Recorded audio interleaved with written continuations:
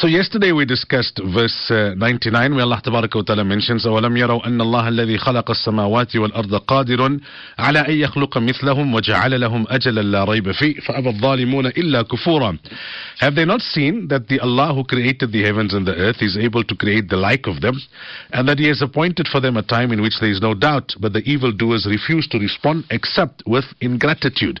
So they were mocking at the whole notion that they would be resurrected. And Allah is saying, what's so difficult? If Allah created the heavens and the earth, what's so difficult in creating a human the first time?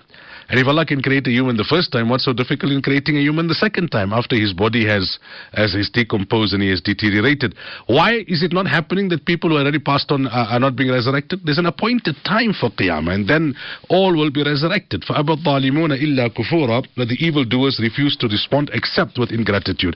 Now we move on to verse number 100, which is the last verse of Ruku number 11, which is the second last Ruku of Surah Banu Israel. Allah Tabaraka wa Ta'ala then says, قُلْ لَوْ أَنْتُمْ تَمْلِكُونَ خَزَائِنَ رَحْمَةِ رَبِّي إِذًا لَأَمْسَكْتُمْ خَشْيَةَ الْإِنفَاقِ وَكَانَ الْإِنسَانُ قَتُورًا. Say, had the treasures of my sustainers' mercy been in your hands, you would have certainly held back, meaning from spending, for fear of spending. And man is narrow of heart.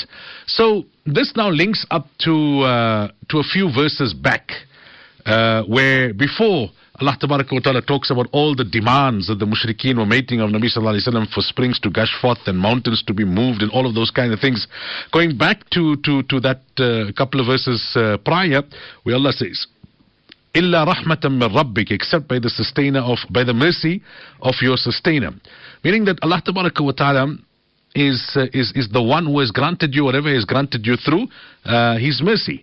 And part of what He has granted you is the Quran. So if Nubuwwah was to be given to you, O man, and if it was in your hands and not in the hands of Allah, you would be very narrow with it. You would be so stingy with it that you would not want to bestow prophethood on anyone, because you wouldn't want anyone to enjoy that lofty position. So this last verse of the Rukuna is linking up to that verse, before all these verses that came talking about the different demands that were put upon Rasulullah sallallahu alaihi wasallam.